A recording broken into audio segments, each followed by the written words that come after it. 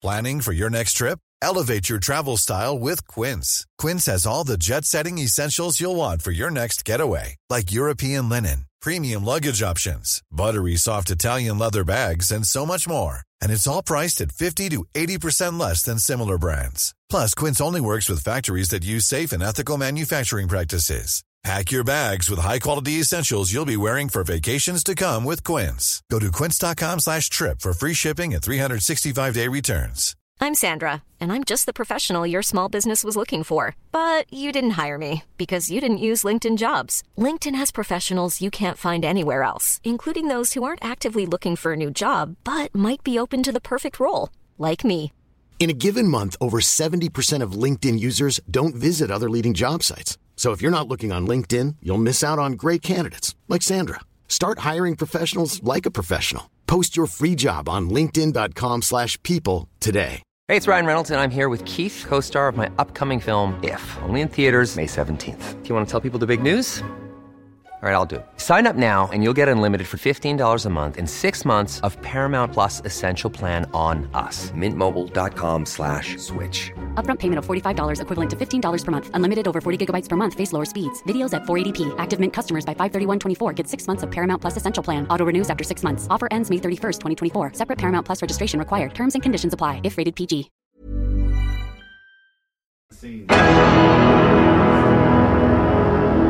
And you're not prepared. You. I am fucking prepared. Hannah. You didn't see the cable in front of the camera. Order. And you thought it was a shadow. That's funny. Well, Jimone, Jesus, it's so. I feel weird now if I have my headphones on and you don't have your headphones. Maybe we don't have our headphones on.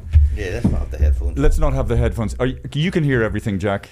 Let those two guys. Yeah, you wear your headphones. Yeah. Actually, do you want to introduce us, Jack? They're probably listening to something else. Yeah, sure, but you won't hear it. But I might listen because sometimes he plays little. Okay. Sometimes I play one. Go on, Jack. So are we taking the headphones? I don't fucking know. Ladies and gentlemen, please welcome to And That's Why We're Not Together, starring David McSavage and Hannah Andrews, with special guest Jim Owen. Wow, thank you so much, Jimone, for joining us. I haven't seen you in 10 years. You're a very good person. I love you. Okay, awkward. And thank you to my sons, Jack and Daniel, my princes. Someday this kingdom will be yours. Jesus, God, it might be more than 10 years. Yeah. Who knows? COVID happened. I don't know. Yeah. I did Victor Street. I used to do this thing where I catch up with people after shows. And then I decided it was too full on, so I just ended up doing shows and leave. Too full on. To do a show, right? Meet people afterwards. Because you're all out of your mind a bit after show. Meet and disappoint, as I would call it. I think the best thing after a show is just to have somebody hold you and just gently rock you back and forth or something. Sean Locke, God rest him, he was the one that said, no, I never catch up with anyone. And I went, freaking, that's probably a good idea. Yeah. Because you're trying to meet people at another time, but after a show, you're no crack. You're spent. You're done. Can you hear Jim Owen's microphone perfectly, Jack Daniel? Even at that distance? Yeah, you might want to put it just... You might want to put it just a bit closer to your But sorry, I just want to let everybody know, Jimone is... I first met you, I'd say, Jesus, it could have been 97 or 98 in Edinburgh. And, sorry, my cat is roaming around the place now and she's getting all horny. Anyway, I'm distracted. But, like, I was just starting off. And... don't let the cat out. I love a cat. Yeah. Okay, sorry. I'm so sorry, ladies and gentlemen. The cat fucked the whole thing up. But you look, I was starting off, and I wasn't aware of the amount of work required to get yourself to be a good comedian. I just wanted what guys that were at your level had, and I'd sort of try to ingratiate myself with people I looked. What? An act. And I tried to ingratiate myself with people who had... And most of people were very kind of like fuck off and dismissive. But you were very friendly and you were very supportive. And so I always remember that. Oh, good. So that's why in particular, it's fucking amazing to have you here. That's number one. I'm going to shower you with praise. Did I not now. meet you in Melbourne first? No, I don't think. It could have been Melbourne 2000. Oh no, maybe I might have James seen Cook Bar. Yeah, that's right. You were playing But then we hung out quite a lot. in the Melbourne Town Hall. Yeah. And then we hung out quite a bit in Edinburgh. Yes, yes. But I'm just saying that you were very good and supportive to me, and also you gave me my first big support gig, which was in the Olympia. Yes. And God knows how long ago that was. There was one in Belfast as well, the Opera House. Did you go up and do Belfast? Oh Jesus, yeah. And then you were saying to me that's how you ended up doing the RTE show, the late after that. Yes, where I probably died terribly. But I was aware of you way back in 1999 when me and Hannah went to Sydney, Australia, where Jack was born. Huh? In 1999, correct, Jack? In the Prince of Wales Hospital? Yes, sir. Yeah. Yes, it was. Prince of Wales Hotel in Epstein Island. And conceived. And I saw I went to see independently, I didn't know you at the time, but I went to see The Crack, film. And I thought it was fantastic. That's going back. Was it in the cinemas? Yeah. It was in. I think it was in. I went to see it either in Sydney or Melbourne. Yeah. So I was aware of you. I'm surprised you kept sober for 2 hours. Oh well, I was drinking. Were you drinking heavily? Oh God, I was a raging alcoholic. I stopped drinking 2003, and then I had a wee slip in 2014. For how long? For about 8 months. Right. Yeah, and then just the accumulation of just, I mean, at the best of times I'm not right in the head, but, just the drinking and just getting into all kinds of scrapes, burning bridges, saying the wrong thing, hooking up with... He's playing a sound effect going... Wah, wah, but I wah, just wah. think, instead of talking about yourself, maybe you should be saying... I am. I want to... Jim Owen credits and I am saying Jim Owen credits. I literally how want many to... things he done, because I look you up and there's so many things. Okay, I know it all. Because okay, I'm literally say it. when I first you talked about him because I don't like people. Okay, I know he doesn't like it. Well, no, but genuinely, like, I mean, there's people that have been on our show, but I was when I first saw Jim Owen, I looked up to him and I was a big fan. I know. And it's funny, I never remember jokes, and I'm not going to fucking start telling your jokes back to you. You're twice the height of me. You can't. What? You're twice the height of me. You couldn't be looking up at me. So, but no, there's one particular joke there's loads of them, but there was that amazing joke when I first saw it, and you're on stage, and it has physical movement in it, and it's a joke. That idea of the moth seeing the moon and flying to the moon, and then kind of like tiring out, but then bravely continue. I mean, I'm not going to do the joke justice, but that's always stuck. I can't even do the joke justice. But that's. What do you mean? What do you mean? What do you mean? Oh yeah. It's hard it's a fucking beautiful. It's hard to do any joke without an audience and in the context of being on stage to do it justice.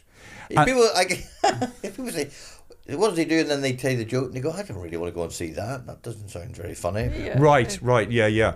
I met these people. This kid, he goes, "I went to a clowning school, and they would show videos of your stand-up as a classic example of how to do clowning." And I was like, wow, I've never really thought that that's what I was, a kind of more a physical clown, but because you're not doing it like the way you've been taught. People have been taught to do physical clown stuff, but you just naturally, maybe it's because I've got a strong accent, you end up I have facial expressions I think come from the fact that I lived in the UK, lived in London for 4 years, and people would just look at you blankly, and unless you really sold what it was you were saying or physically acted it out. But it definitely elevates and brings that joke to another level. I think it's because when jokes or stories get really good, you visualize and you can just see that fucking moth trying to head towards the moon, but I don't like tiring out. I don't like someone who's been to clown school or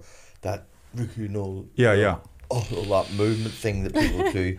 I can very quickly tune out to that. But if I see someone who's obviously just naturally physical person, then and a another lot of stand-ups Yeah. are very like freaking straight up and down. They don't move, They don't move. and they stay in front of the microphone, and they're just like, and they go, "Wow, you really move around." You go, "Well, that's kind of what I do, you know." That's And there was another joke that had a similar. I'm not going to keep on telling. I'm just going to mention one or two more, maybe. But there was another one that was a great one, and it was something like the words. Oh no, that's right. There was a word in a dictionary that never is pronounced, and it's just all lonely. what do words? What do words do when they're not being read? You know, and this is just so suddenly you've created this world where words are alive and just hoping that they will be pronounced. And so it was... and then when they're getting read, it'll be like a Mexican wave. Yeah, that's right. The other words being read. Yeah. I mean, it's fucking... And you did this on stage, and you can... you just see this... Do that again. It's a fucking... It's a fucking classic. But there's loads of ones like that. And the washing machine thing you used to do about a spin dryer. Fucking genius. Hannah. Cycle. Yeah, you know, like I was just saying that Jim Owen is like, I don't know, it's a compliment. Maybe it's Maybe it isn't no. a compliment. Maybe it Yeah, because I want to say that you like it, you know, Australian or European Seinfeld. Oh, right. You know, I'm a European Seinfeld. Yeah, you know, like Eastern Bloc Seinfeld. No, do you know, before she came, Hannah said, he's like the... That's not the right microphone. Sorry. He said, he's like the Australian Seinfeld, and he doesn't do jokes about blowjobs and women tears crying and all that. Yeah, you know. Do you have any like blowjob jokes? No. So she was right. Yeah. I do this joke about my mum, my wife telling me off for breaking things. You know, when you break a cup, and then they tell you where they got that from. Like Auntie Joan bought us that cup for her wedding, and then so I've been doing it back to her, going, "My mother gave you that vibrator." That's been in our family for generations. Oh, is that no? So that's as close. That's as close as you That's get. as close. Yes. That's as close to filth. Yeah. You love the Yeah, filth, but don't you, that's what Hannah? I'm saying. It's so that's it. clean and so gentle. I told you wouldn't take that abuse, and you've chipped your teeth. Oh no! Oh no, from him. Yeah. Oh no! And it's funny. And then there's another joke that I think it's funny. Maybe because I was in that when I was just beginning and seeing somebody who is so finely tuned or match fit, and there's loads of jokes that actually pop into my head at certain situations. Another one is that joke where you go over to the corner of a room somewhere and you fart and you're in a social situation, and then somebody walks towards you, and then you're saying, "Don't be fucking coming over here." And then he does the way, you know, the way you try and walk away from the fart, but the fart follows you, and so all these great fucking pieces. It's like a cloak, doesn't it? Yeah.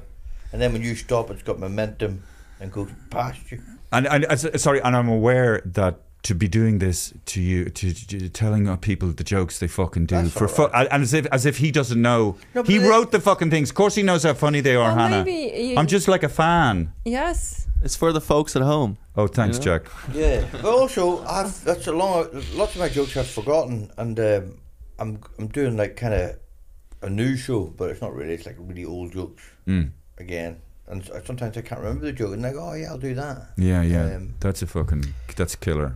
Yeah. And every time I fart, I think of that joke. A lot. You know. So also you did a TV series back in 19 or maybe 2000 called, was it Jim Owen? And there was a very famous actor in it. Jim Owen? Yeah. No. There was an actor in it who went on, who did. Rachel Griffiths was in it. Yeah. And she was in Muriel's Wedding. Yeah. And, but yeah, she was just a fantastic film. And also, and then I picked up, because we were in Edinburgh, and that won the award for the best film, and they were totally not expecting it. And they said, and they knew that I knew her, so they said, "Would you pick up the award on their behalf?" So I went into this room, and they said, "Can you kind of dress up a bit?" And I thought I was in a room like this size. I thought, "Oh, do they stand up over there?" I was thinking, you know, you walk in to do a gig and you're often thinking, right, well, we're doing standing in that corner. Oh, God, look at the state of this place. Oh, they'll probably just present. Anyway, okay, you ready? Yeah. And then we walked into this theatre, 2,000 people in tuxedos. And I'm going, what? And I could present it to the award on their behalf. You didn't have to make a speech or anything. No, just thanks very much on behalf of. Yeah, I said something quite funny actually. You'll probably never see me again, and they'll probably never see the award. I'm just gonna head to the back door. But yeah, that was. Sorry, the actor that was in Chopper. Yeah, Eric Bana. Yeah, he was also in your TV series. No, he wasn't. But he was a support act. He used to. He was a stand-up comic that would be on the circuit with me at the time, and then he also often did support to me. Right. So we toured around Australia together. Yeah. Eric Bana, yeah. Well, Jesus Christ, that film Chopper, I've quoted things. I must watch it again, actually. In particular, that scene where Chopper is such a hard bastard. Your man's in the fucking thing and he's stabbing him. And he thinks he's just playing around with him. And he gets a bit early in the morning for Kung Fu. And he fucking stabbing him. Exactly the line. Yeah. Like, oh, yeah, but it was Kung Fu. Yeah. What are you doing? Jesus. What a crazy psychopathic, but hugely charming. That's what they are. Eric, you know, people were doing impressions of me, and it was like, Hall's gone. Yeah. Like the worst impression you could ever hear. He could do an impression of you, and he could nail you. Where you go, oh my God, you're not only getting my accent right, you're getting little things. And then he would do other people that you think were undoable. They don't have any personality traits that are worth. And you know, watching someone else doing an impression is a really good way of learning for me, anyway, to learn how to do an impression. Yeah. What is being emphasised there? But he was great. And if you ever watch remember with DVDs, he'd have these little extra things. Yeah. And they had him going to meet Chopper in Tasmania, and Chopper telling the story of shooting a guy.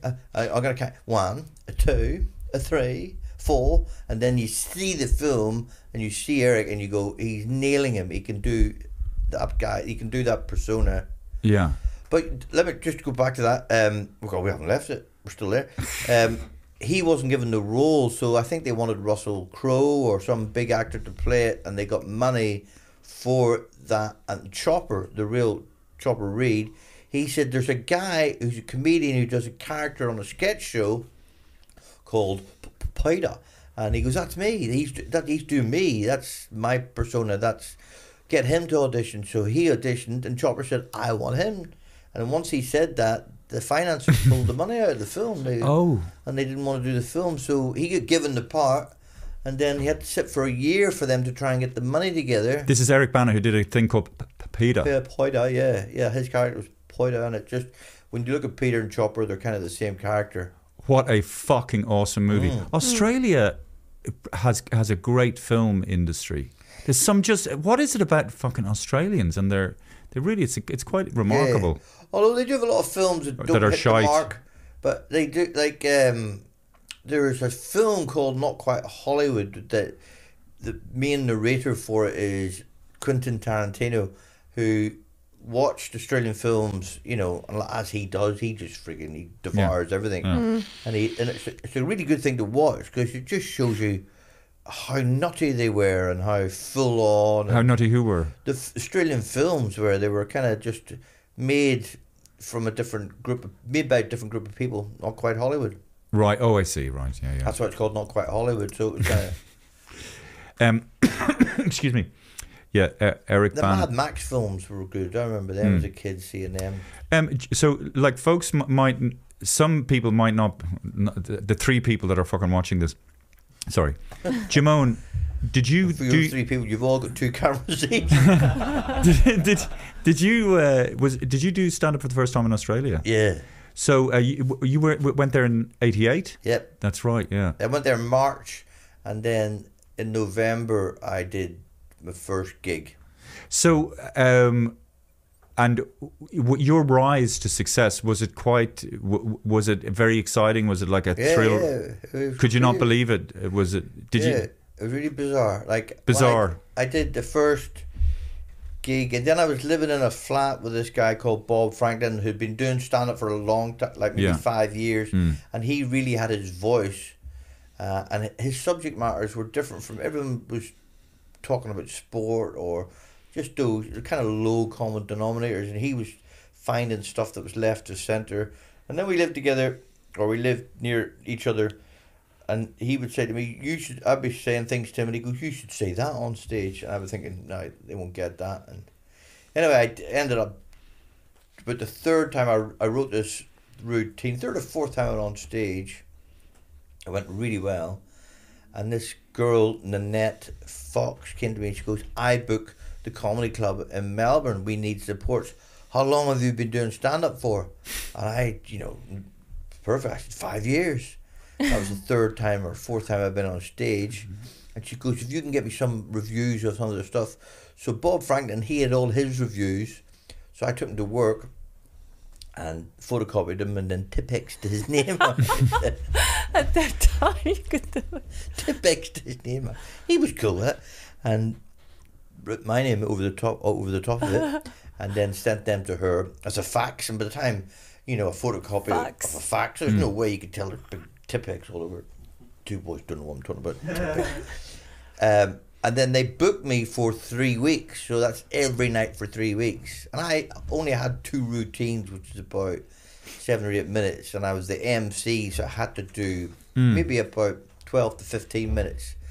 And from that lie, I was able to get 3 weeks work, which led into another 6 weeks work, which was 10 weeks, and then another season. And by the time I came, I went back, I had, the flying hours, to get those flying hours. So if you were starting out doing stand-up, to be on stage that amount of times, it need to take you 3 years to get to that level, where I had all those flying hours at once, and it was like with a bunch of other comics, and you were understanding it, ironing out what was right, what was wrong.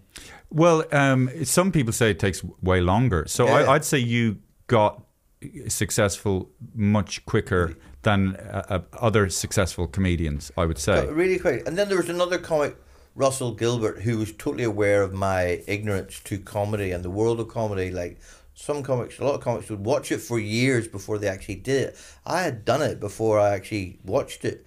I'd been on stage as a tryout, just for a joke, telling jokes, as in, joke, guy walks in a bar, and then watched it and was like, oh wow, people have got their own stories, I should watch this. And then I started writing my own stories, and then being that naive, kind of, in hindsight, was a really good thing. But Russell Gilbert, he goes, right, you need to watch these shows, and he would put me onto these American shows.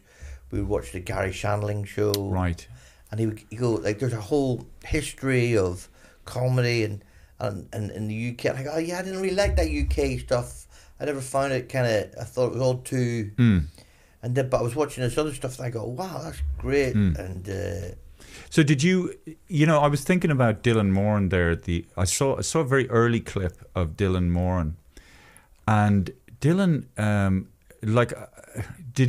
he seemed to land fully formed or something, But I just wonder how much work he put into his approach. Forget about his jokes. The way he does his style is he kind of almost starts in the middle of a story, just sort of rambles. But it's all really perfectly written. It's quite virtuoso or something. Did you really study your character and who you are, Jim Owen? By the way, yeah, after a lot of the thoughts that were a lot of the material that I ended up doing were thoughts that I had as a child, thoughts that I had. I would have these thoughts a lot, and then think, where is there a platform for that, or who could, if I even discussed that with people, that wouldn't be part of the conversation. Why are you even mentioning these things? But I did have those thoughts, so lots of routines that I had. I had them as thoughts beforehand. I remember meeting Dylan before he won the Perry, and I remember meeting Dylan as a tryout, and I think he was quite young and naive, and he probably did the same thing, just tuned into it really, because I loved it as an art form. I just thought, wow, this is... Because I never like. Well, he does elevate. Like when I saw Dylan maybe a year ago or something, and he was really on form, and the feeling I got was, Jesus, I didn't think he could do that with comedy. It was like, let's say comedy, what we do, it's an instrument, and you know, most, and me included, I'm kind of just doing that bit and then slightly connected to that bit, but the overarching sort of, like with a Stuart Lee, he kind of has a character on stage and he has a point of view, and I don't really have that. It's great when you see somebody takes it sideways. Yeah. And because you see so much of it, that's the only bit that really entertains you now, is the bit you go, oh, wow, yeah. And you're kind of envious. It kind of annoys me. Like, fuck it, look at him. He's taking it somewhere I didn't think about it. I get kind of jealous. Yeah. People often say, who's your favourite comedian? Fucking favourite comedian. That's right. No, it's so true. You know. By the way, can I just say, Jim Owen, the name Jim Owen, it fucks with my head a little bit. Yeah. Does it fuck with other people's head? Do you know? So, yeah. Maybe. And what? I think people think Owen's my surname. Yeah, because it's like Jim and then Owen. Yeah, it was James Owen. James Owen. Well, actually, James Stephen Owen is on my birth certificate. But that's I was like always... your second name, Stephen. Yeah. David Stephen. Yeah. David Stephen what? David Stephen Andrews. I mean, that's my original birth name. But my father was a big disappointment to me, so I changed my name. But I was always called Jim Owen at school. And I was always called Jim Owen by my family. Yeah. And Jim Owen. For some reason, Jim Owen. When I say Jim Owen, my sister's Lucy Marie. Right. The Pope was John Paul. John Paul. So double-barrel names were big. Jim Owen, but there's no hyphen. It's all one. So what were you just saying before I interrupted? I apologise so desperately. That was me stuck that together. That was not really. I just wrote it as one name. What were we just saying before we got? Yeah, I can't remember. We need to rewind. But you know, you are born the same year. You 66. Yes. 66. Yeah. When were you born? 5th of February. Oh, we're both Aquarians. There's not much in it. What date were you born? 24th of January. Yeah, it's 5th of February. Yeah, we're Aquarians. Yeah. We're queers. Individuals. Is that what Aquarians is? Yeah. They're very individualistic. They just don't. Yeah. Right. But anyway, what are you? I'm Aries. Aries. What is that? When? That's March 22nd. Very confrontational. Yeah, but my ascendant is Leo as well, so I'm like fire. Fire. I've always tried to learn the star signs. Freaking covered in ink now. Look at this. Oh shit! Here, do you want to? No, don't worry about it. Tissue, Hannah. No, there's only tissue from the. Do you know they talk about generations like X, Y?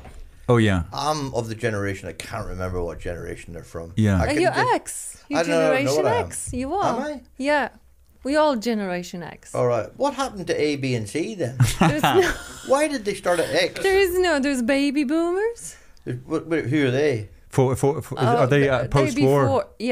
Before Generation X, there's baby boomers.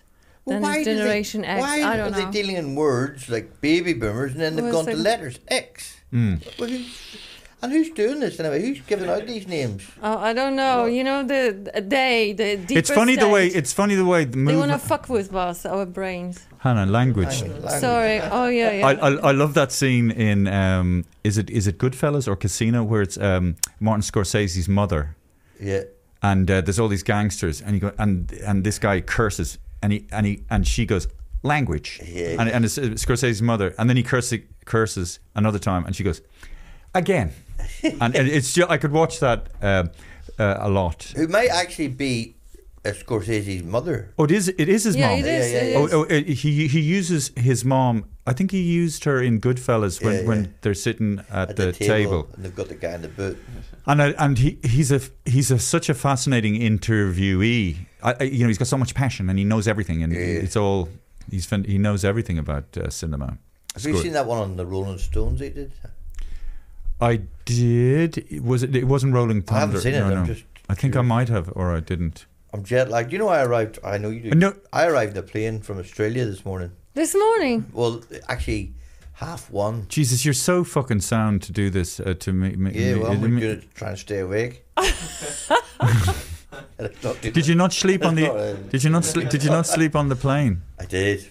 Of course you did. But it's But I'm in economy, but I had 3 seats to myself. It was such Oh, luxury. and I didn't really like. I had 1 seat aisle, and you can never really get your head. You know, Yeah. like you're always got. And I said, "Can I get a window seat?" And so she moved me to a window seat. I checked it online. There was no window seats. So she gave me one. I thought, "Oh, there's going to be one at the back of the plane." So I go on the back of the plane, and then I'm doing them before. And I looked up, and they go, "Can people that are part of the plane leave the plane?" And I looked, I'm on my own. Oh my God, I've got 2 seats. Oh, that's such a gift. That's better than business class. It Because is. Yeah. did you go stretch out. business? No. Oh, No. No, economy. And are you I over? never go business. Are you over visiting family as well? That's the main reason you're. I'm doing shows here. I know, but Yeah. That's his family, audience. the audience. The audience. But will you be visiting your mom and dad? No, they're passed Oh, away. sorry, They're gone. Jimone. I didn't. Don't mention. They're going along. I'm going to go to a funeral. I'm going to a funeral Saturday. I just got told another uncle, the last Yeah. of my uncles, the last of the Mahegans, is passed away. So in I'll go to that. Port Owen. Port He's from Tyrone. Port Stewart. Port Stewart. Sorry, Port But Owen. Port he's Jimone. from Tyrone, and my family, both sides of my family, are from Tyrone. Yeah. So that'll be a good way of catching up with everyone to see. You know, it's sad in his passing. I think he had a good full life. But yeah, I'll be calling in to see everybody. I'll go to a funeral.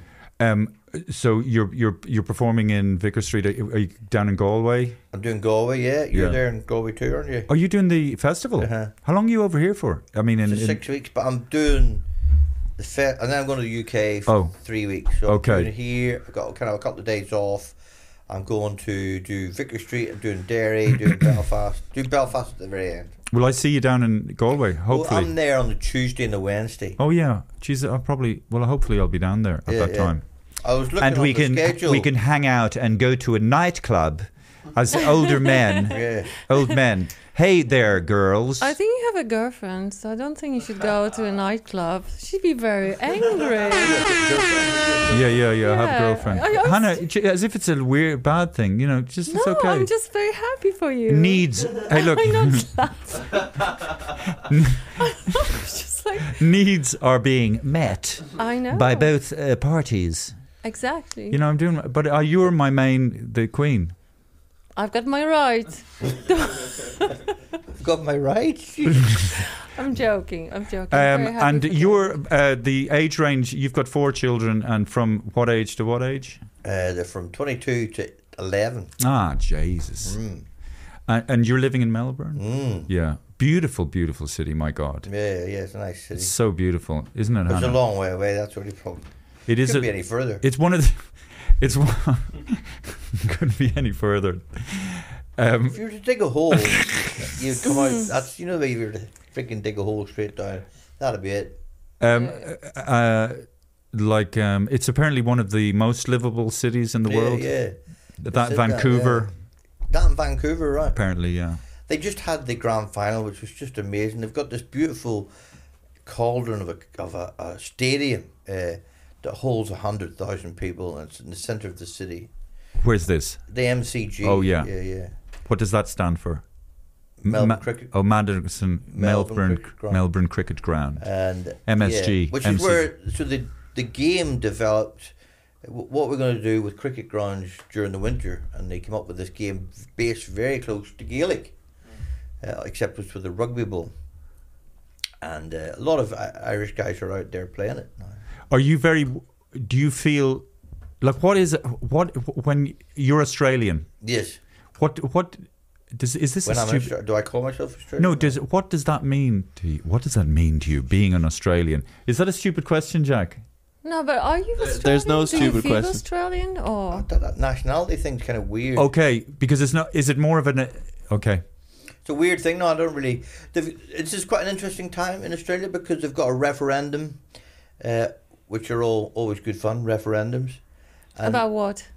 well, this is it. It's to have the indigenous people of Australia, the First Nation, the Aboriginal people, to have a voice in the Constitution.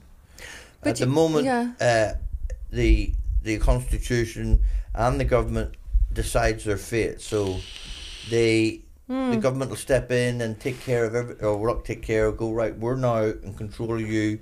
And they should give the land back to them. They're not even asking for that. They're saying... I know. They're just asking for some sort of sense of awareness, or... Well, they're saying, run I'm something a human past us. being. Just run past an idea past us. If you've got an idea, run it past us. That's all it is. And I don't think it'll get through. I feel that the polls say that it's not going to get through, which is kind of tragic.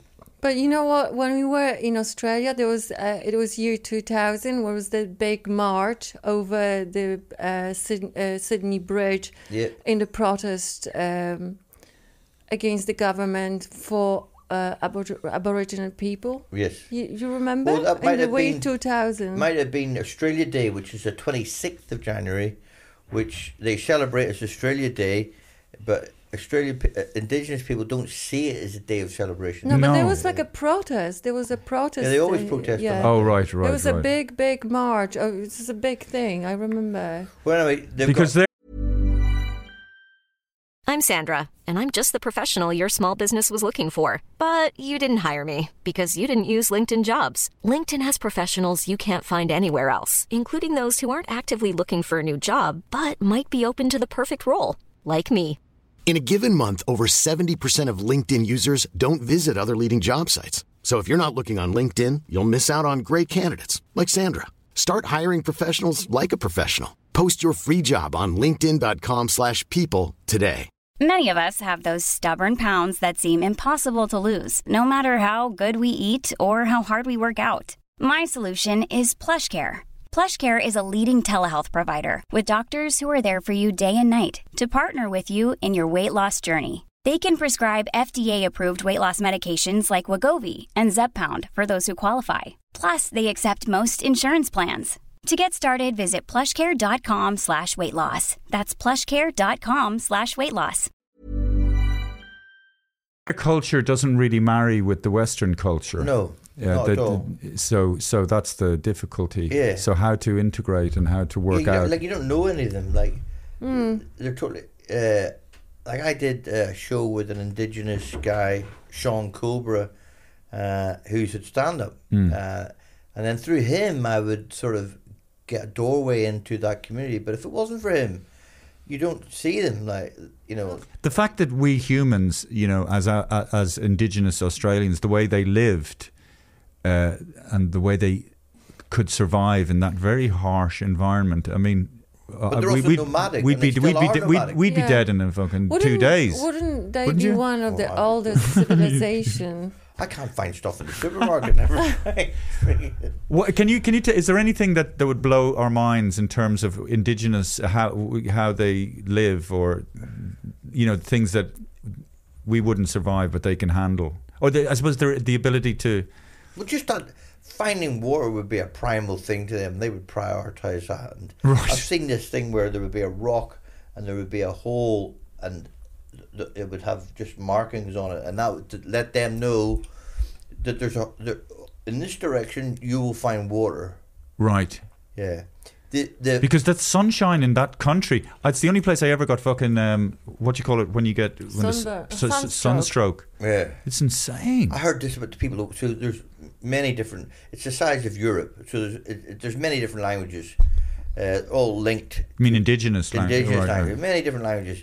But in Weipa, at the very top of far north Queensland, that peninsula, which is deep forest, they don't have left and right.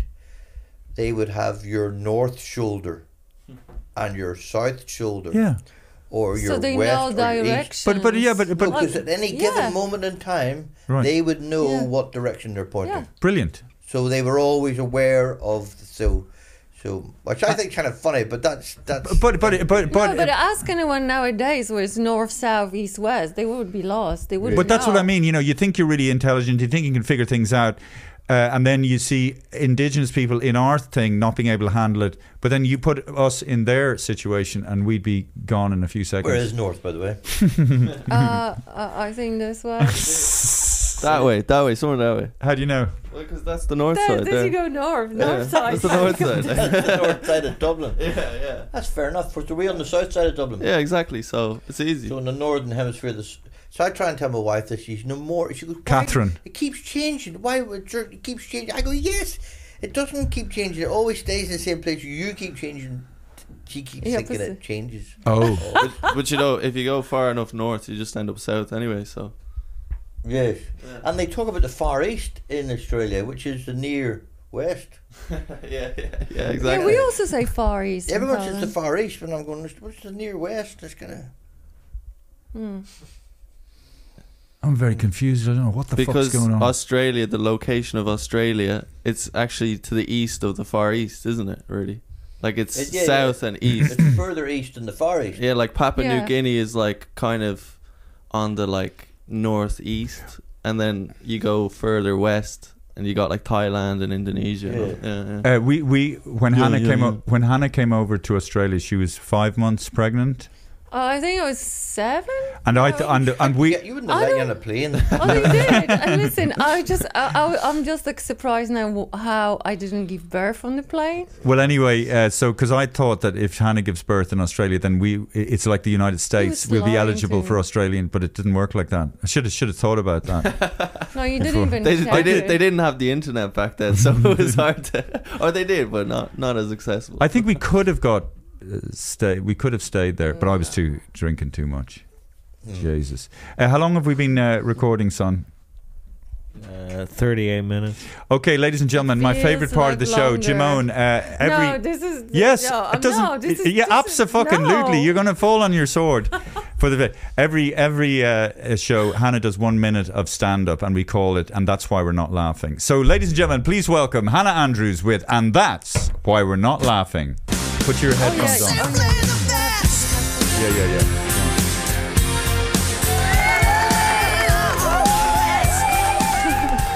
So I think friends are very important, and I love my friends, but some of them are extremely annoying. So I've got this one who is just really nurturing, loving, but whenever we go to countryside or hiking, she starts talking about beauty and pointing out things every 3 seconds, and I'm just like, woman, I've got eyes too. I can see everything as you do.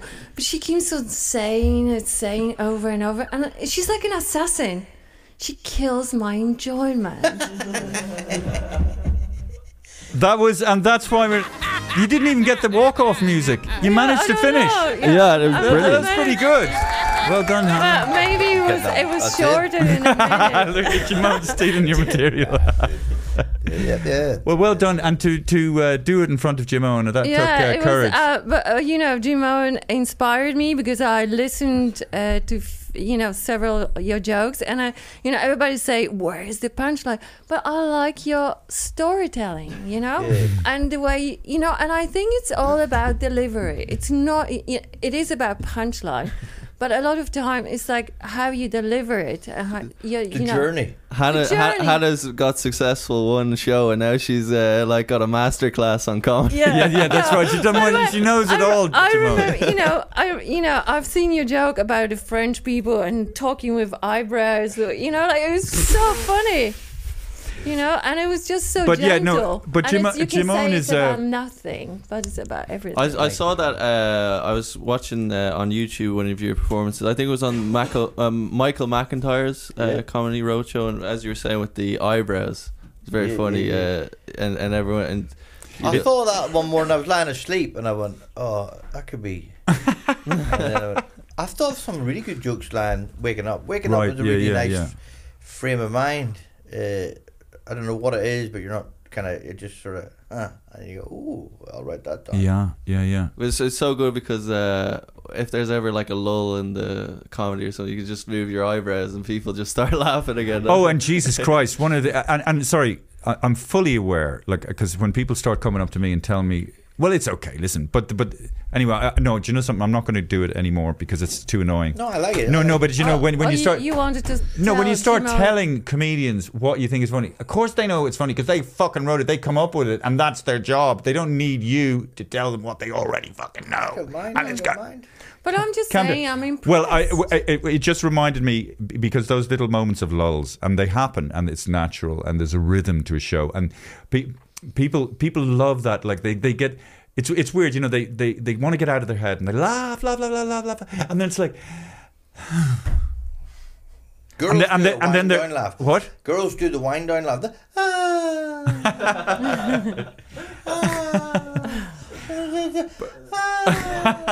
And it's almost like, you know, that sense where the audience is like, they're okay. Oh, we're here again. We're here in this place. Take us out. Take us back up. And so in those moments of, well, you do this place where you walk. It's so gentle. It's so lovely. It's so likable. Where you go. Imagine you're exceptionally funny the whole. You couldn't. No, but where you go to the part of the show, or you go to the part of the stage, and you stop. Yeah, funniest part of the stage. That's Jesus Christ! It's so good. Show. What? That's the guy was telling me. Oh, I mean, come on! How could you? I mean, this is like, I mean, you know, like you go into the. You know, it's so good, Jimone. I think that happened on stage too. Bastard that you came up with that one. Yeah. You know, no, honestly, because that's fucked up. That annoys me when I see all the people who stand up. Oh, geez. Oh, something you've been thinking something for years and you didn't say. Why didn't I? Yeah, right. That was right in front of me. Right in front of me, yeah. That one. That's so good. It's like, it reminds me of those, you know the way they say these surfers. And they say, and this is, you know, whatever his name is, and look how relaxed and laid back he's on the fucking surfing board, and he's almost like going for a little stroll down the shops. And that's what that joke is. It's that good that it's so outrageously simple, and yet so nobody. The fact that it's just, it's wonderful. It's wonderful. Thank you. Staring us in the face. Staring me right in the face all my life. It's Jim Owen stole it from me. Yeah. It's like people say that songwriters say that about a song. I didn't write that song. God wrote that song. Yeah. That's right. God wrote the joke. Okay, you've lost the fucking plot, mate. Everything is God wrote the joke. Everything is in Akashic Records. Everything already done. You just need to, bring it up and channel. Well, I do remember Ross Noble saying that he gets into a dream state sometimes. Although a lot of Ross's stuff, he does it. It's repeating. But there is some stuff that he does that is just like, wow, incredible. When I saw him early on. When people write, or whenever you get that feeling of... when you're in the pocket. And you're just there. It's a wonderful feeling. Or sometimes when I wrote these jokes, it was after lockdown and COVID, and I sat and wrote loads of jokes. I hated doing it, and they were good jokes, but I would always remember where I was when I wrote them. And because I was in such bad form, every time I got to those jokes, I would go, I fucking hate this joke. And then one day I realized, no, that's a good joke. It's just because I'm remembering it, remembering where I was. Whereas sometimes when you come up with a good joke and you're in a good, and it's an organic thing, like you're the first person to hear it. You literally go, ha, yeah, write that down. But it's kind of, that's when it's a really natural thing. As opposed to trying to think, it's funny, where I was, it's funny. Doing that can drive me nuts. Yeah. What's happening in Dublin at the minute? Because I've got this gig coming up next week. The big thing was there was this big shipment of cocaine that came off the coast on a tanker off the coast of Cork, and so apparently this big tanker floats from country to country, and then individual cartels from all these separate countries buy trawlers and go up to the tanker and take off packages. But anyway, the Irish fucking ship hit a sandbank, and so they had to be rescued. And then it was anyway. But did they already have they? What? Were they on the way to the trawler? They might have been on the way back or on the way. They shipwrecked onto a sandbank. And they got rescued. And anyway, apparently 2 tons of cocaine were on board. I want to get some of it. One for each nostril. One for each nostril. Jesus Christ. But because it's an epidemic, apparently, like this place is riddled. Young people. And you see, this is the problem. Because I'll say it again, Hannah. Okay. Because, have you seen my show? No, but it's just I worry about, and I'm sure you do, about your kids. Like, they scored cocaine, but they don't know what they're getting. You never know what's in. Fentanyl. You never know what fentanyl. Fuck me. So it's almost like we need to sort of legalize it or something, so that at least we know what it is that they're taking, because they're going to take it anyway. What do you think? We're talking about drugs. I remember she microdoses this one. Listen, when we were in Australia for the first time, I've seen people sniffing glue. Never seen so many. I know what you got. Sorry. There was like epidemic in Melbourne. I saw Sydney. that. Yeah, they spray these aerosol cans into plastic bags. Yeah. Never seen in my life. But actually, on my way back from the gym, second session, all right. Fuck. Is the muscles growing? No, but listen, on my way back, the saddest thing you'll ever see: a father pushing the pram, healthy little baby, and he's, like fucked off his head on heroin. The wife, the girlfriend, 10 paces behind, it's just so sad. So heroin to make that, and cocaine. But like, what's going on? That child needs to be rescued. They can do a sample of the sewerage system and tell you how much cocaine has been used. And they also can tell you, so in London they can tell you what suburbs are using it, and it's, as the guy said, it's it's really gone through the roof from when they started testing it, 10, 20 times what it used to be. Is it like that in Australia? Not as bad, maybe. Maybe not as bad. It's ridiculously expensive. Oh. Yeah, it is expensive. It's getting way too expensive. In Poland they use amphetamine. Yeah. And then $400 like a gram. And of course, how do you know? That's a lot. Like, but you got a guy that does a bit cheaper, don't you? Yeah. But shit, more. But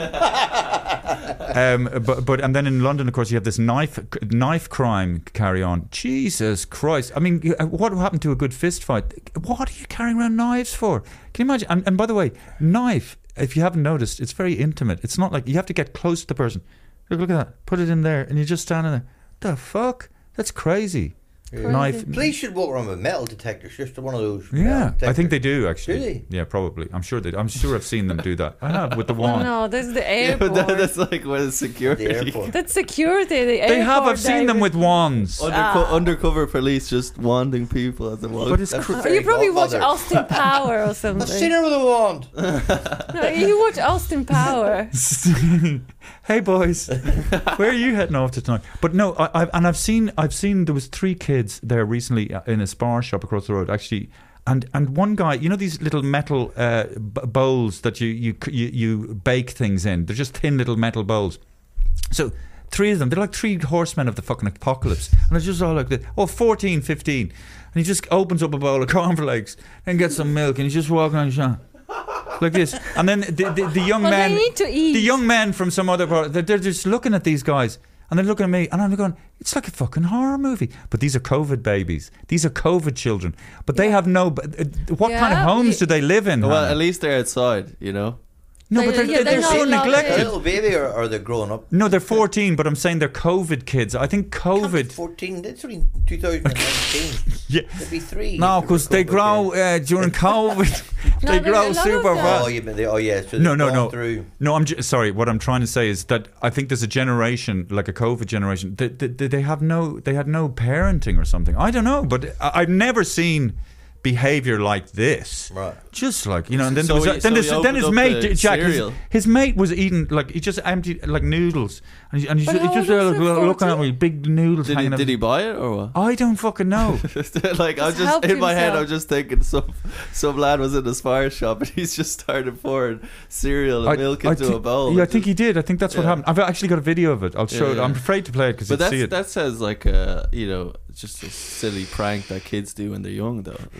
As a matter of interest, livestock. It sounds like the world's gone mad. It sounds like it is. It's gone mad. Apocalyptic. It is apocalypse. But when you were 14 or 15, you were doing silly things as well, weren't you? You were very violent. Like me and my friends, we used to run around hotels. We used to do hotel hopping when we were like 10 or 11 or 12. Yeah, you jump around, run around. David, don't look at me as if you weren't a menace when you were growing Jack, up. do you want to confess I don't want to the spa. No, if you don't want to, you don't need to. confess about. Oh, did he? Oh, when I got caught nicking a can of Red Bull. yeah. That was funny. Yeah. And did somebody catch you? Disciplined. Yeah, no, because we used to all go to this shop, and we were all, we're like 13, and you're like stealing And stuff. then from Conlets, privileged school, fee paying, and but every kid does it. Like you're nicking stuff from shops and everything, and then nick something for a shop, and then I was down the street, and I just feel like yanked on my hood, and this big Chinese guy, like burly guy, he's got me around the neck, and he's literally dragging me up the whole of the street. No, it's fine. And it's not fine. And I was like, he's stolen things. Get your hands off my boy, my boy. I've abandoned my boy. You did abandon. Okay. Your boy. I was trying to squirm away, and he was like, "No, you did wrong," and he like chucked me into the. There will be blood. There will be blood. He chucked me into the shop, and he was saying, "You're going to get expelled from school." And I was thinking, "Oh Jesus, no!" And then he was like, write down your mother's phone number." So he called Hannah.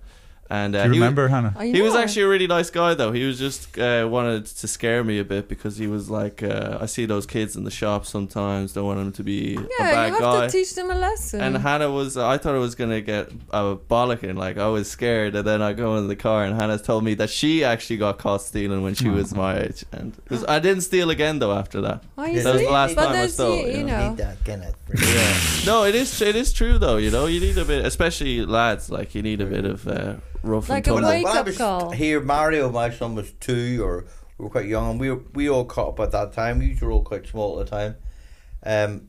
In Leeson Street. That's right. You did in the come hotel, we're freaking. I was at the Umbies room, came back, and the doors open at the hotel. Mario's in a car, and I was, where's my phone? Where's my Catherine? Where's your wallet? So I was trying to wake her up, and she going, we've been robbed. And she and then in the morning, I had to go and do publicity, and I saw her coming down the street. She goes, "Where'd you put my wallet? Where'd you put my phone?" I go, "I told you last time we've been robbed in the hotel." She goes, "Oh." And all she could think about was she had her ass sticking out the side of the bed. They must have just been.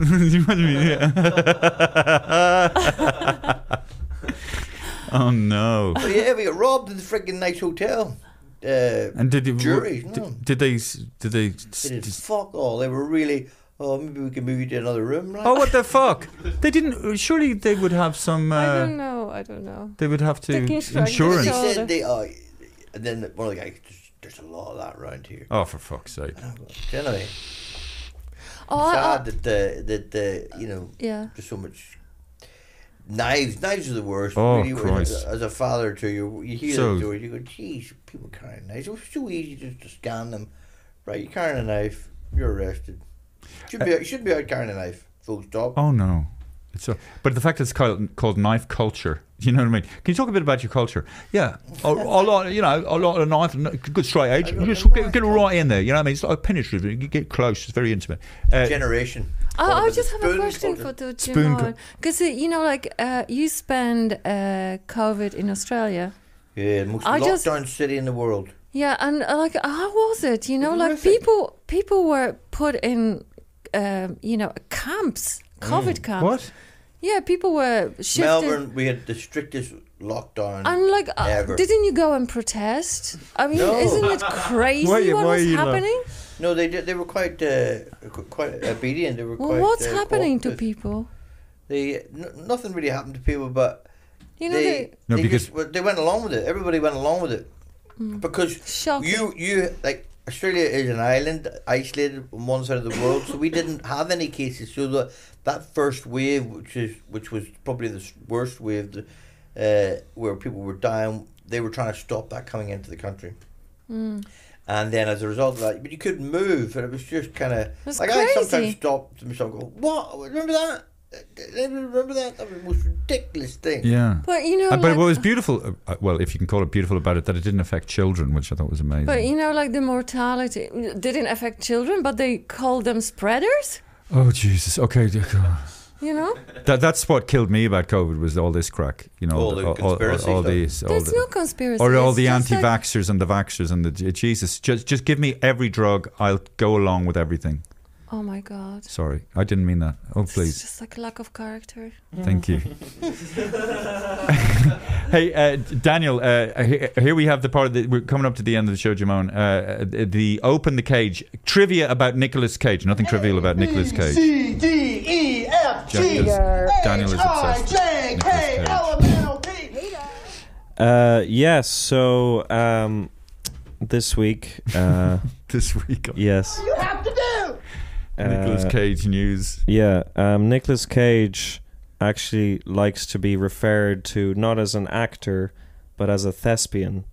Did we do that before? No. I don't know. No, Okay. I can't remember. He likes to be called a thespian. Yeah, he likes to be No. called a thespian, yeah. And his reasoning is, I see acting as storytelling, and what it is trying to get the truth of a character.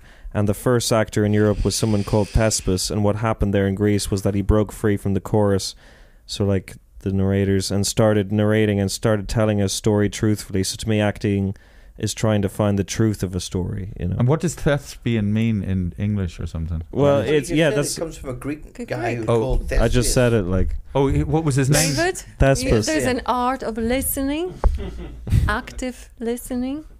It's a part of acting as well. You have to listen. Where does lesbian come from? Lesbos. See lesbian. It is funny. Like, where does the word lesbian come from? Or, you know. Just look it up. But also, you know, All talking these about weird lesbians, words. gay. It was funny because I was Like a chair. Like, how's I a looked chair? at The chair. comedy. Just listen, and there's an influx of like lesbian, gay comedians, transgender, like Fantastic. tons. As ever. So, what do you think about that? I think it's great. The more, the merrier. Do you like their comedy? Well, I mean, their comedy is no different to anybody else's I know, comedy. but you know, they obviously talk. Oh yeah, and what I saw on the internet. So there's What a do you think of guy- their comedy? But listen, I'll tell you. There's a guy listening to female stand-up, and he says, second day listening to female stand-up, not laughing. I just wonder when I will start. Yes, but it's nothing to do with the fact that the person is a know. female. It's because Yeah, I that person know. isn't funny. I mean, it's not, you know, No, whether you're they funny or just- not, they it doesn't. They're just trying to be funny. Oh, I But see. maybe it's to do with the fact that a lot of people that are from those groups are looking for a platform where they can feel included, and they need some sort of platform to stand on and just say, "Can I do?" Because in the real world, they don't feel included. So in that world, maybe they feel included. I bought a pen the other day, and my wife goes, "Let me try it." You know the way you try a pen, and she's writing LBTQ because she can't remember LGBTQ. So she goes, "Every time I get a pen, I write it down." And I go, "What are you writing?" She goes, "Yeah, I don't even know, LGBTQIA plus." Is that what Yeah, it is? yeah. Oh, somebody no, it said doesn't we help call them an acronym. alphabet people. What's that, Hannah? Alphabet Not enough files. people. Not enough files. If you could make it into an acronym, then it would be so much easier. Oh, right. to Oh, say. you mean, right. I got you, yeah. The Brady Bunch. Yeah. I just say alphabet people. Could be the alphabet people. Yeah. LGBT. No, there's nothing. But it must be amazing. I There's often an think I it and mu- an A there. It must be amazing to be gay because you know the way, like I know what it's like to be attracted to a woman. And you see a woman and you're so into her face and her lips and her hair and her cheek. It's so being gay, like with guys, must be amazing. But you know, and now- I assume gay guys, like it's easier to hook up. I would imagine because guys are just like But kind of very. I tell you about the biggest trend now. That men write MSM on the web of the dating site, so telling women that they dating women, but they MSM, men, sex, men. So straight guys who are Men not gay. Who are not gay. Yeah, who just having sex with another but they're not man. gay. They're not gay. They just I think like. they're confused. No, they just like having MSM. Yeah, they write, you know, MSM, meaning men, sex, men having sex with other men. That's, yeah, they're gay. They're gay. They're not gay. No. Jesus. There's a very big gay scene in Australia, Jimone. Do you want to talk about that? Yeah, Sydney. They have Mardi Gras. Oh, that's right. Yeah. Big festival, which I happened to realise recently is Pancake Tuesday. Okay. Yeah, so Pancake Tuesday is also Mardi Gras, Right. which comes to that feast of debauchery. Mardi Gras, Is which it is not French for Indian? Mardi. No, Mardi Gras. It's like a hippie sort of free love. Jack, Conspiracy Corner. I thought we were talking about Mardi Gras right Mardi now. Gras is, like, well, I don't know what the word means, but Fat Tuesday, isn't it? Fat well, Grease Gras. Mardi Gras is the Pancake Tuesday. Oh right, yes. But they're not having pancakes. They're Go everything else but pancakes. Jack, what's your conspiracy? Fat Tuesday, French Fat Tuesday, festive day celebrated in France on Shrove Tuesday. It's an old, like you know, at the end of autumn, you would have eating all this. I'd love a pancake now. That's what you're thinking, isn't it? Yeah, you have. Yeah. Is your blood sugar going down? Is it hilarious, Jack? What about? Are you insulin resistant? What about getting some date? I know we're going to do it just quickly. Conspiracy Corner quickly. Yeah, very simple one today. Everyone's favorite Australian Kylie Minogue. There is a conspiracy that if you slow down her music, she sounds exactly like Rick Astley. So maybe they're the same person. Okay, you know, and very small person, Kylie Minogue. Her first he's not too tall either. Produced by the same guy. Yes. His name? name is Stock Aitken Waterman. Something. Who is a big? He loves trains. He collects locomotives. Waterman or Stock or Aiken, one of those guys. But anyway, yes. So that's the conspiracy, is it? And he actually wrote "Feed the World" for Band-Aid. Who did? Yeah, that guy who wrote for Kylie Minogue and Rick Astley. What's your? Oh yes, and you were friendly with the guy who wrote. I know Kylie. I know all the Minogues. I know the mum, How the do dad, you know the them? dog. They kind of live near me. I know Danny, Brendan. I know them all. Why didn't you introduce us to the? Do you live in like the Hollywood Hills of Melbourne? Yeah, where do you live in Melbourne? I got an Indian takeaway, and then we were getting the food, and after we come out, Kylie Minogue's father, he's talking to me in through the window of the car, and I'm chatting to him, and then we drove off, and I said to Rose Medora, I go, by the way, that's Kylie Minogue's father. She goes, what, the ending? Also, your mates with the guy who sang Men at Work. Yeah, Colin Hay. Yeah. Wow, yeah. So has he done gigs with you or something, or is he? I did gigs with him, and then we were in Edinburgh together, and he was in the flat next door to me. This is 1993. Okay. So he was in one flat, and I was in the next. But flat. he would have been at the height of his. I was just at the end of that. Men at Work. And he was just coming out of like trying to stop drinking, and they were all this big band. But anyway, we've remained friends ever since. Some great songs that Men at Work, like if they kept that. Do you know that song Overkill by Colin Hay? Yes. Yeah, that's a great song. That's brilliant. I love that song. It's beautiful, isn't it? It's such a weird, not like your classic pop song. Yeah, it's really nice. Yeah. Beautiful song. I think about the I did a group with Russell Crowe, and then I was doing it. It's a made-up story, and then this girl in the audience texted Russell Crowe, and then Russell goes, "That's a made-up story. I know Timon." And it wasn't a very flattering story, and I'm going, friggin', then what'd you do that for? Now he's going to be phoning me up or tracking me down, going, "What the fuck you saying?" Yeah. Do you know Russell Crowe? Yeah. You know a lot of these Australian people. Yeah, and before he was a big actor. Right. Yeah. What's the famous line, Jack? There was once a dream of Rome. There was once a dream of Rome. There was once. Gladiator. I'm the father. Yeah. Father to a murdered son. Yes. Brilliant. Husband to a murdered wife. And I shall have my vengeance in this world or the next. Something like that. Oh, it's that. Yeah. Brilliant. That's like 100% dead on. Well, do you know what I was listening to on the plane, watching on the plane? Friggin' Transformers, and it's friggin' the big one, the truck. Yeah. That's Liam Neeson. Oh yeah, is it? Yeah. I was. Well, I am coming for you. Yeah. Oh, Jesus, that's friggin'. What a great actor, Liam Neeson in Schindler's List. Don't want to bring down the atmosphere, but Yeah. What about Taken? You remember Taken? I will coming for you. I will find you and your family. I will find you. I will find you. And I will kill you. What as in the phone book. What's your Jimone? You remember I did that character? What's your favourite movie? What's your? Do you have a favourite movie? At the minute, I don't know. I remember years ago being blown away by the Dead Zone, a Stephen King film that that guy that everyone does an impression of. Oh, Christopher Walken. Yes. Right.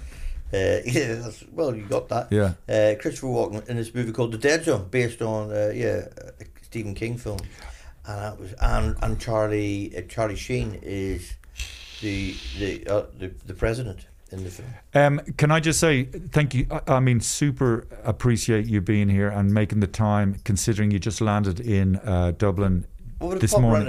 What? I would have popped. I know. That's why you did contact me. But either way, and also, if any, you have to see Jimone. That's it. You go to his website. All the tour dates are on it. Fucking masterclass. Brilliant. Lovely person. And very likable. And safe. No, safe in a sense. You won't be exposed. No, to but sexuals, abusive. Maybe a little bit. That's nice, thank you. You should put that on your next tour advertisement. You won't be exposed to sexual abuse and stuff like that. Because it's so rare. Oh, Jesus Christ. It is rare that people don't use sexuality in their in their comedy. It's really rare. Okay. Thank you. You're welcome. I love you. And well, Jimone, and thanks for being so supportive to me when I was starting off, and it meant an awful lot, and it's great to have you here. Jimone, everyone, thank you very much. Thank you, Hannah. Thank you, Jack. Thank you, Daniel. Music. Okay.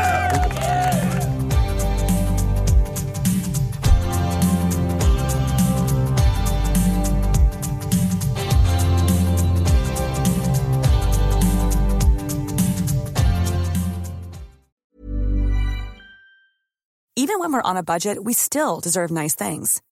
Quince is a place to scoop up stunning high-end goods for 50 to 80% less than similar brands. They have buttery soft cashmere sweaters starting at $50, luxurious Italian leather bags, and so much more.